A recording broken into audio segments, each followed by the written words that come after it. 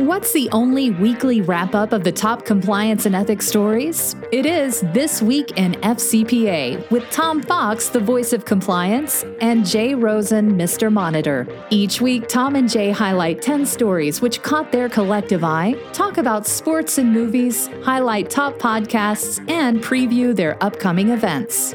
Join This Week in FCPA each week for a one-stop review of the week's compliance and ethics highlights. This Week in FCPA is a production of the Compliance Podcast Network.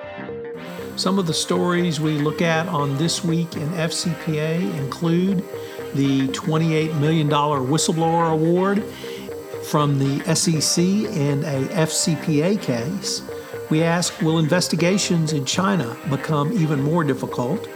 We take a look at some ephemeral messaging guidelines. Vera Sharaponova asks, what is moral equilibrium? We take a look at a great new series on the VW monitorship and its success. We consider using neuroscience in leadership. We take a look at corruption in soccer. We look at the Under Armour settlement of SEC charges. We ask, how do you mine the data gap? And we conclude with a judge who admonishes the law firm of Paul Weiss and his former partner, Alex O. Hello, everyone. This is Tom Fox, the voice of compliance, back again with Jay Rosen, Mr. Monitors himself, once again recording from an undisclosed location for This Weekend FCPA, episode 253, for the week ending May 21, 2020, the Back to Disneyland edition. As the Rosen family has now returned to Disneyland and all is right with the world, yet Jay's still podcasting from an undisclosed location, we are back to take a look at some of the week's top compliance and ethics stories which caught our collective interest this week. So Jay, what say ye? Irvine, California. Irvine, California. Well, I think we've been hacked. Your undisclosed location is now disclosed, Jay. We are very close to Disneyland, and we were happy to visit the happiest place on earth. So thanks for helping us keep our secret, and the feds will take that extra protection and peel off of us right now. So, Tom, what's our first story of the week? So, Jay, we lead with a $28 million whistleblower award, and that, of course, is unique in and of itself. Not too many awards in that high stratosphere, but this is an award in an FCPA case. We rarely get SEC whistleblower awards in FCPA cases, so that makes it all the more interesting and significant and important. Also, this was the Panasonic Avionics case, although not identified in the whistleblower award. Specifically, it's clear that it was that case. The awardee who received the SEC bounty got approximately 10% of the total award, which tells you why it was so high, because the penalty was so high. Also, this is one of the few cases that I can remember, Jay, certainly in the FCPA arena, but perhaps in the SEC arena, whistleblower arena as well, where the information provided by the whistleblower not only led to a fine and penalty against the company, but also criminal indictments against C-suite members for their participation in the bribery scheme. So big award this week, significant on many fronts. We've linked to Minky Sun's report in the always great Wall Street Journal Risk and Compliance Journal, and also we put in the STC report. Jay, why could investigations in China become even more difficult? Well, thanks for asking, Tom. We've got one of two articles that we're referencing from the FCPA blog, and this is from Helen Huang and Eric Carlson. There are imminent changes that are taking place in the legal landscape in China, and these will likely further complicate investigations and litigation involving information that is stored in China. China recently released second drafts of the Data Security Law, DSL, and its Personal Information Protection Law, PIPL, for public comment. Among other provisions, the two laws would impose a new requirement that if a judicial or enforcement agency outside of China requests data that's stored in China companies, they must first obtain the approval of the Chinese government before transferring the data or face potential penalties such as fines.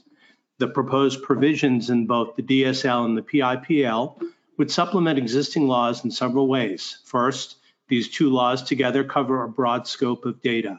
Second, they apply to all requests from judicial and enforcement agencies outside of China without distinguishing among requests. And third, these laws impose penalties for violations, which has no penalties for non-compliance in the ICJAL. Even though uncertainties remain regarding the Chinese government's plan to implement these provisions, the proposed restrictions in the DSL and PIPL further complicate the dilemma a multinational company may face when confronted with a request or judicial order produce data currently stored in China. Against this background, companies will need to continue to evaluate several factors when faced with a request for a judicial or enforcement agency to provide data stored in China. These factors could include the circumstances for the data transfer, the extent to which data stored in China is controlled by an entity receiving the request from the judicial or enforcement agency, whether the data or information contained in the data is available in other locations or through other means, and finally, the level of interest by China or the requesting country in the data. According to China's legislative plan, both the DSL and the PIPL are likely to be enacted in the next 2 to 3 months.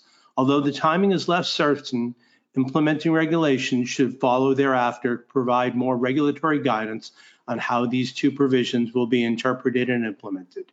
Tom? So Jay, one of the things that I think bedevils many corporate compliance practitioners is the topic of ephemeral messaging. And that's some of the newer apps which the message literally disappears after some period of time. This is something that the Department of Justice has called out as early as 2017. They've had a couple of other policies about this. And the bottom line is if your employees are using WhatsApp or Signal or Wickr or Telegram, then you need to have some sort of policies and protections in place to make sure that they are captured if there is a enforcement action. And I came across an article called A Lawyer's Guide to Ephemeral Messaging. And although it speaks to our lawyer brethren, and certainly my lawyer brethren, it really had some great insights for the compliance professional around ephemeral messaging. And it had 3 general points or steps to take. One is halt automated deletion. The author pointed out, the author Rebecca Cronin, a first-time contributor to the This Week in FCPA, said that most automatic deletion applications are configurable, which frankly I was not aware of. So a company's IT department can set configurations and therefore change them. 2, create a data deletion policy. So I think probably there's a standard corporate policy that you can dispose of records after 7 years or whenever sort of the location you live in, the regulators say you can destroy and remove documents, but you should have a data deletion policy for these types of messaging as well. And then, Jay, this third point I found really interesting. It's something that probably is not thought of enough by compliance professional, which is consult e-discovery experts.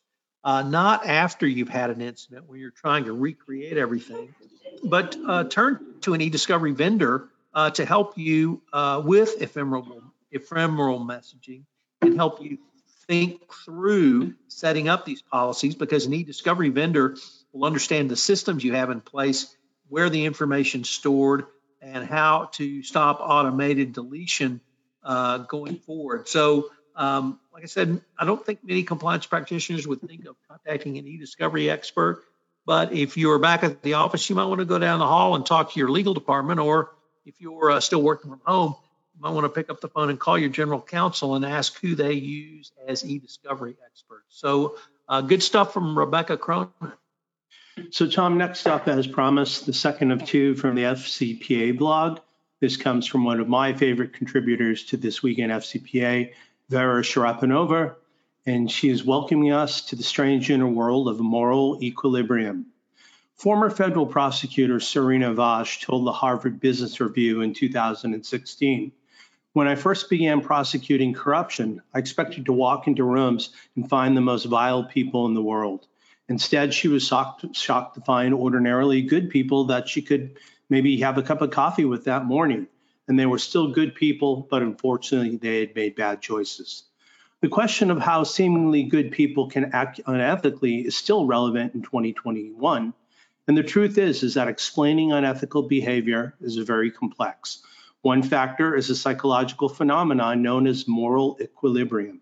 Each of us maintains a moral identity that we keep in equilibrium by engaging in both good and bad behaviors. We balance our moral choices by constantly comparing our self-image of a good person with our actual behavior. And in other words, we keep a running scoreboard in our head, balancing our current moral perception with our own ethical standards. And this is called a moral reference point. When we act in ways that are not in line with it, we feel bad and actively look for an opportunity to regain our equilibrium. And it's called moral compensation. On the flip side, we may give ourselves permission to act out unethically for a little bit just to get back to the balance between the two sides. This is called moral licensing.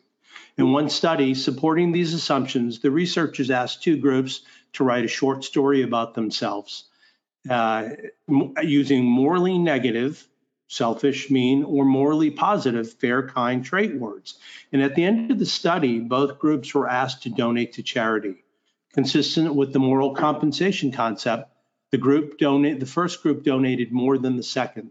The first group was compensating for feeling immoral, and the second group was practicing moral licensing, focused on their own goodness. The participants felt entitled them to act selfishly. So what does all this have to do with corporate ethics and compliance? Misconduct is not always a deliberate decision or bad intention. Instead, moral choice is a dynamic process. And an effective ethics and compliance program should take a look into account and seek to impact the internal dynamics of moral choice making. Some suggested ways to do follow. First, raise the company's moral reference point by clearly articulating your ethical expectations. This would allow employees to benchmark their own behaviors against higher ethical standards. Two, encourage employees to reflect on the ethical consequences of their actions. At certain times, all of us can fall short of our own ethical standards. Considering the dissonance between the moral reference point and the actual behavior can lead to more ethical choices in the future. And finally, teach employees to recognize the possibility of moral licensing. Attending an ethics and compliance training itself can excuse doing something unethical afterward, so it's important to equip the trainees to look out for the effect and their own day-to-day behavior. Back to you, Tom. So, Jay, next up, we have a series that Compliance Week has put out this week. It's one of their case studies, Allie McDevitt reporting, just a fabulous series entitled Coming Clean, Volkswagen's Dieselgate Scandal and Corporate Monitorship. It's a 5-part written exploration of how Volkswagen got into such trouble and paid so many $1 billion in fines, both in the U.S. and in other countries, as well as how it made its corporate turnaround.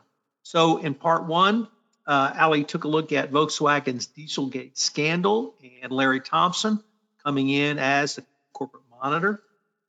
Chapter 2, Volkswagen's monitorship and its relationship with the Chief Ethics and Compliance Officer, Hiltrud Werner. In episode 3 or chapter 3, VW operationalized its Dieselgate monitorship in a series of steps, and Allie details those. Episode 4 was the tangible measures of cultural progress at Volkswagen. They created a campaign, Jay, called Together for Integrity, or T4I, and built their whole campaign around that. And chapter 4 of Allie's 5-part series really details how they did that. And then chapter 5 was Volkswagen's path to winning back trust. And here, Jay, they had to win back the trust of not only their employees, but literally customers across the globe, in the United States, Europe, Asia, you name the country. So the path to winning back the trust, I think, is still ongoing, but they've made a very good start. And this case study is really just a fabulous case study from Allie and Compliance Week.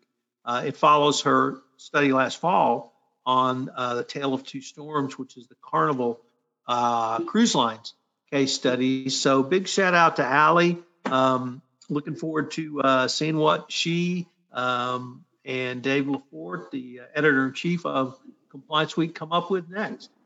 So next up, Tom, we have a new contributor, the FlexWork blog. And this comes to us from David Rock, who takes a look at the neuroscience of successful hybrid leadership. After a year of uncertainty and massive changes in the when, where, and how we work, this is a once-in-a-century opportunity to build a better normal. Employee surveys and data overwhelmingly show that most employees, 72%, are embracing and prefer a hybrid or completely remote work environment. We're also having to distinguish between myths and data-driven realities of hybrid environments and working from home. Myth number one, employees are less productive outside the office. Reality, remote workers often go above and beyond and average 20% higher performance. Myth, we need to monitor and measure what employees are doing. Reality, employees thrive with high autonomy.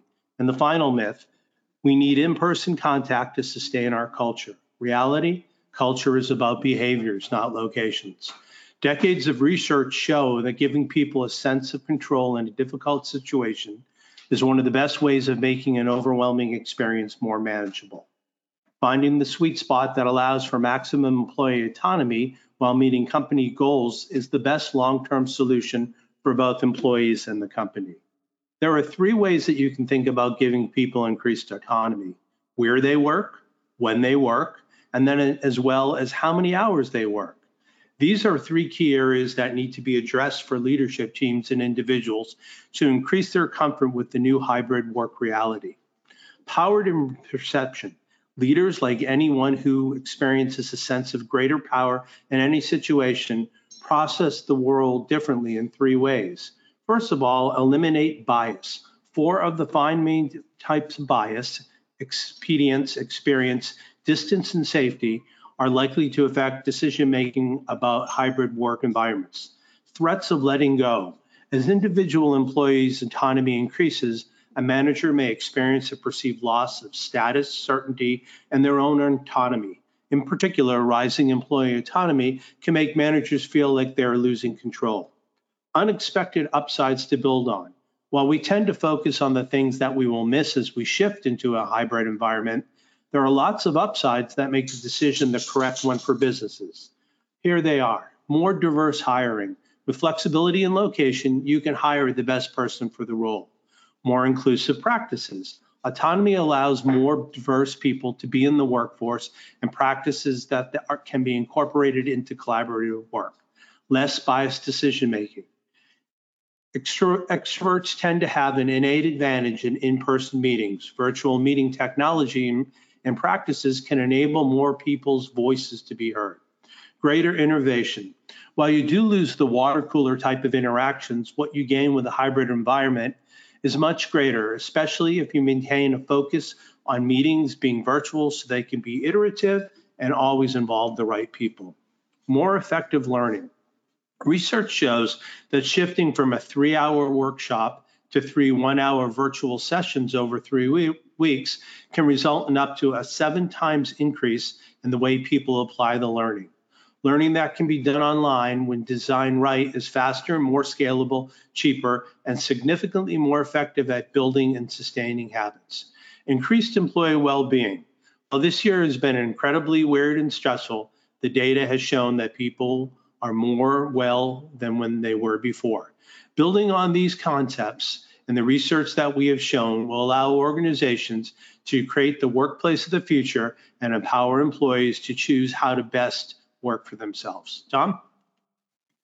So Jay, next up, we had a very interesting article from Risk and Compliance Europe around soccer, or what the Europeans would call football, and issues of corporate governance, money laundering, and general issues of corruption.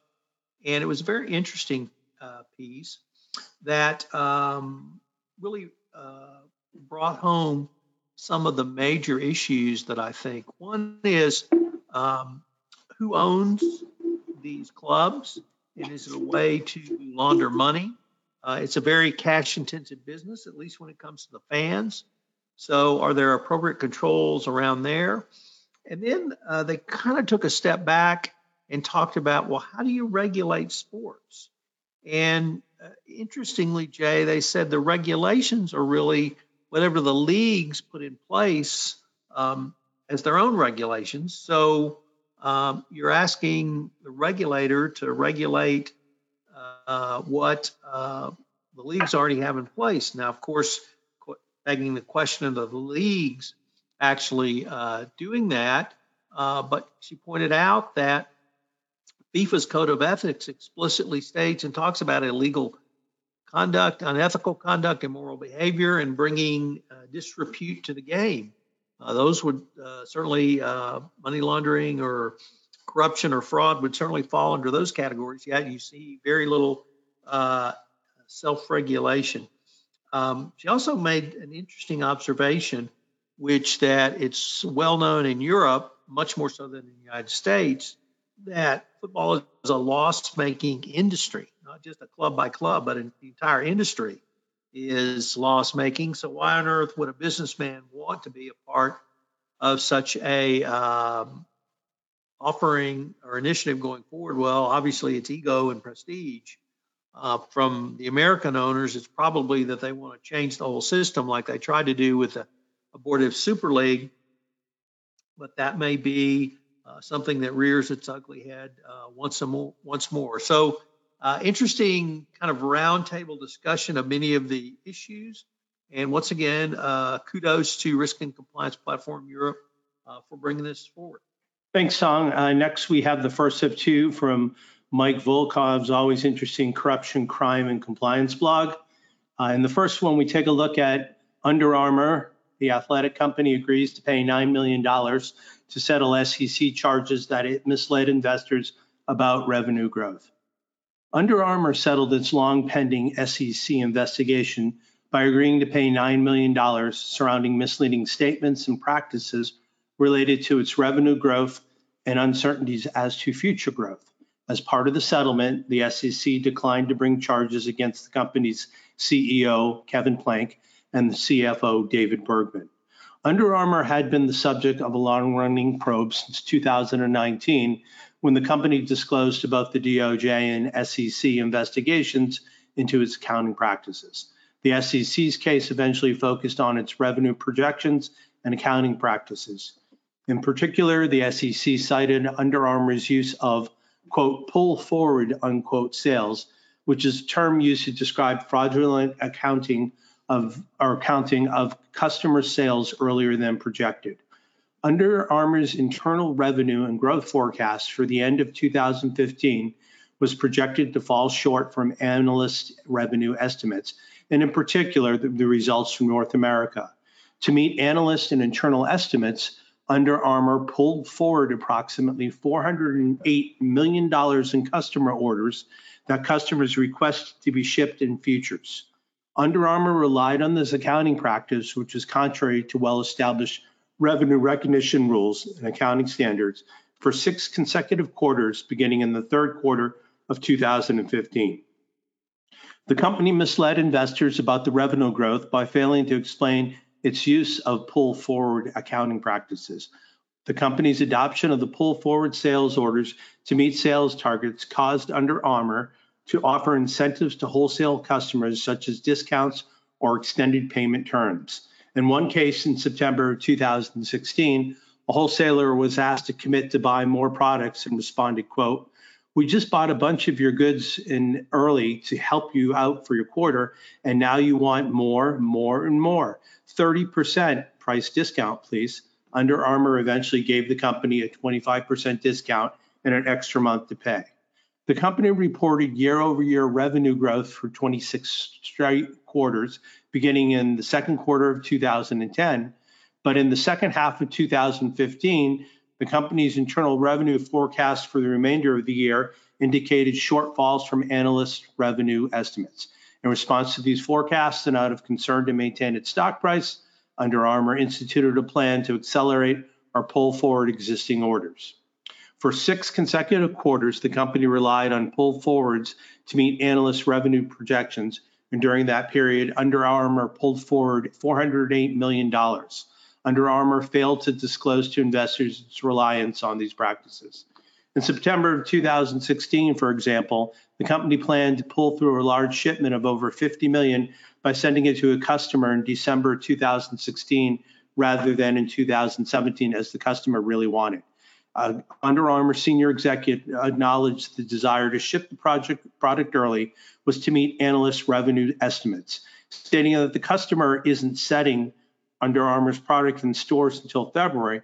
So whether we thought it was 20 or 53 million or whatever, really the customer doesn't want any of that product in December, but we're shipping it and they are absolutely taking it from us as a favor. If we were a privately held company, we would not ship that product until December. Pretty damning stuff. Back to you, Tom. Sure, Jay.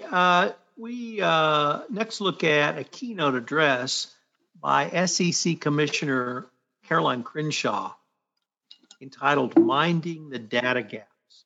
And in this speech, Jay, she talked about really the paucity of data that's available to the Securities and Exchange Commission in 3 key areas. The first is private markets. Not really any surprise there because the SEC, of course, deals with U.S. public companies. But they say without the information from the private markets, really their view of capital raised or capital markets with capital raised via exempt offerings now outpaces the entire amount raised on public markets. And this is leading to a really significant gap of information about reporting and reporting standards. Next is in the area of disclosures from investment professionals about standards of conduct applicable to broker-dealer and investment advisors.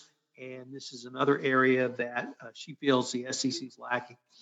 And the third one, although it's somewhat a little more technical, which she called a consolidated audit trail, it really relates to the GameStop related market activity that took place in January. And she noted that before the SEC can respond to any market events, it needs to understand what happened. Without good information about what took place, the response may fail to address the real issues. And that the key to understanding a market event like GameStop is complete, accurate, and accessible source of data. And that, of course, was not available to the SEC. So Commissioner Crenshaw really has given some very provocative talks, particularly after the new administration came in. It's not clear if these are the views of new SEC Commissioner Gary Gensler or not, but whenever a SEC Commissioner talks, particularly when their party is in power, you certainly need to listen. Jay, you want to tell us about our second article from our good friend Mike Volkov? Sure. This is also from Mike's Corruption, Crime, and Compliance blog, and it's entitled Judge Admonishes Paul Weiss and Alex O. Lawyers can break bad and veer from ethical professional standards every once in a while. Somehow, this is not so hard to envision. Legal misconduct occurs more than most expect. In a curious and headline-making case, Judge Royce Lamberth ended a show cause proceeding stemming from alleged misconduct against Paul Weiss and specifically its partner, Alex O. This case is even more interesting because Alex O was appointed to serve as the SEC's enforcement director and surprisingly resigned from the position days after taking office when Judge Lamberth's proceeding was initiated. The case arose when Judge Lamberth questioned whether Paul Weiss and former partner Alex O should be sanctioned for negatively characterizing and attacking opposing counsel while representing ExxonMobil in a long-running civil alien tort case involving claims that the Indonesian military engaged in sexual assault, kidnapping, torture, and other cruel acts while providing security services at Exxon's natural gas facility. Alex O and her colleagues were specifically cited for characterizing opposing counsel as being, quote, agitative and combative, close quote, unhinged, close quote, agitated and aggressive during a deposition. In addition, Alex O was cited for characterizing opposing counsel as engaged in, quote, browbeating and disrespectful behavior, unquote. Judge Lamberth specifically cited such statements as impugning opposing counsel's character without evidentiary support. Paul Weiss and Alex O filed responses to the judge's show cause order, and the judge recently issued his decision in which he decided to impose a lesser sanction. Paul Weiss and Alex O effectively apologized in their responses, and the judge noted that if an attorney apologizes, the sanction of admonishment often suffices. But Judge Lambert went on to state, both should have known better than to impugn another attorney's character without reviewing the entire record, and neither should have made those accusations without evidentiary support. The court cannot allow such misconduct to occur without at least rebuking counsel. O apologized for her bad behavior and specifically the breakdown of civility that occurred during and after this unfortunate deposition.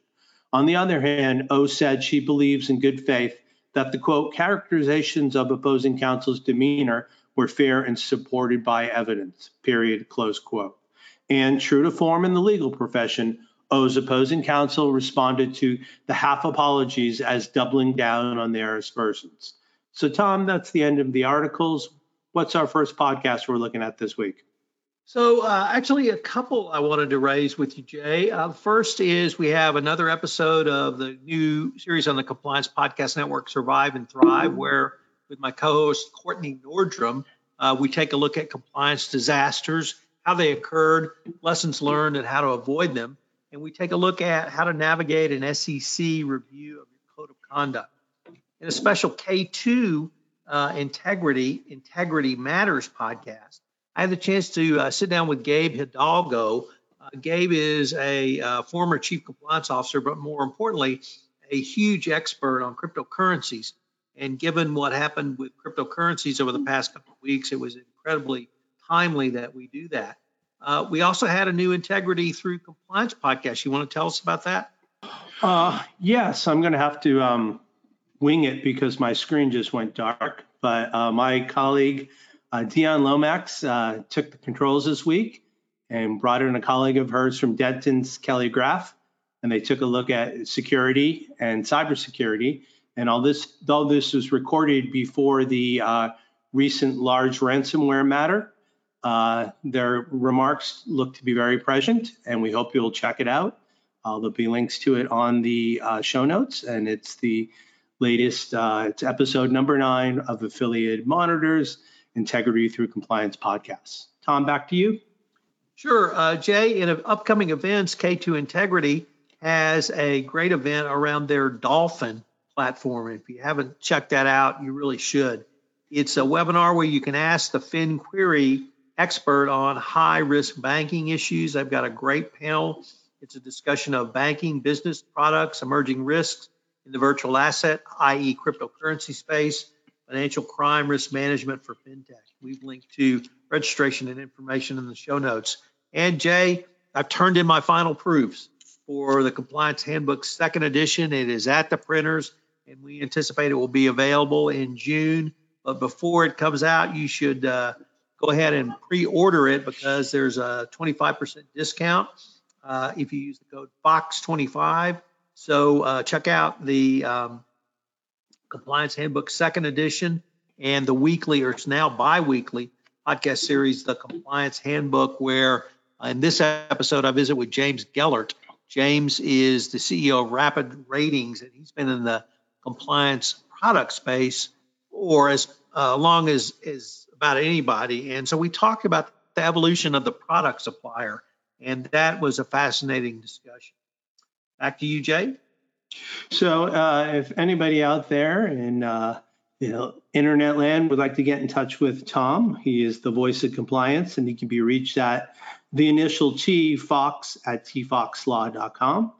And as always, except now in Irvine, I'm Jay Rosen, aka Mr. Monitor. You can reach me at the initial J, ROSEN, at affiliatedmonitors.com. So, Tom, anything else that we'd like to talk about this week? The Astros have near the best record in baseball. We knew that was just a matter of time. It's just a matter of trash can banging and time. But how are their feelings? How are the hurt Astros feeling about getting booed by the New York Yankees fans? Well, as a long-suffering Red Sox fan, I'm sure you can relate. It was very traumatic, very traumatic.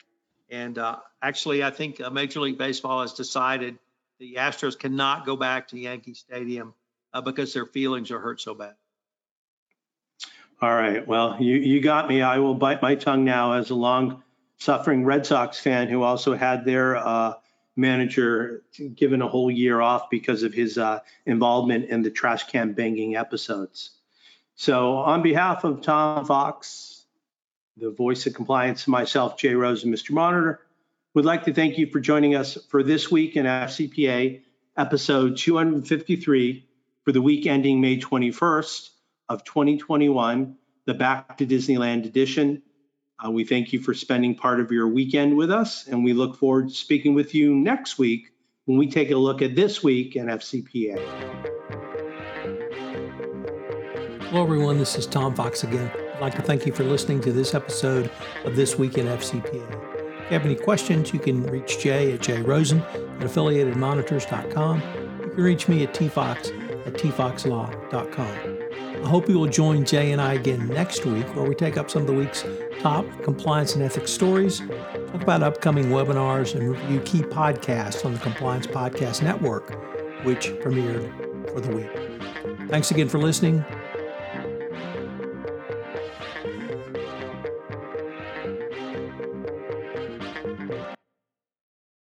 This podcast is a part of the C-Suite Radio Network.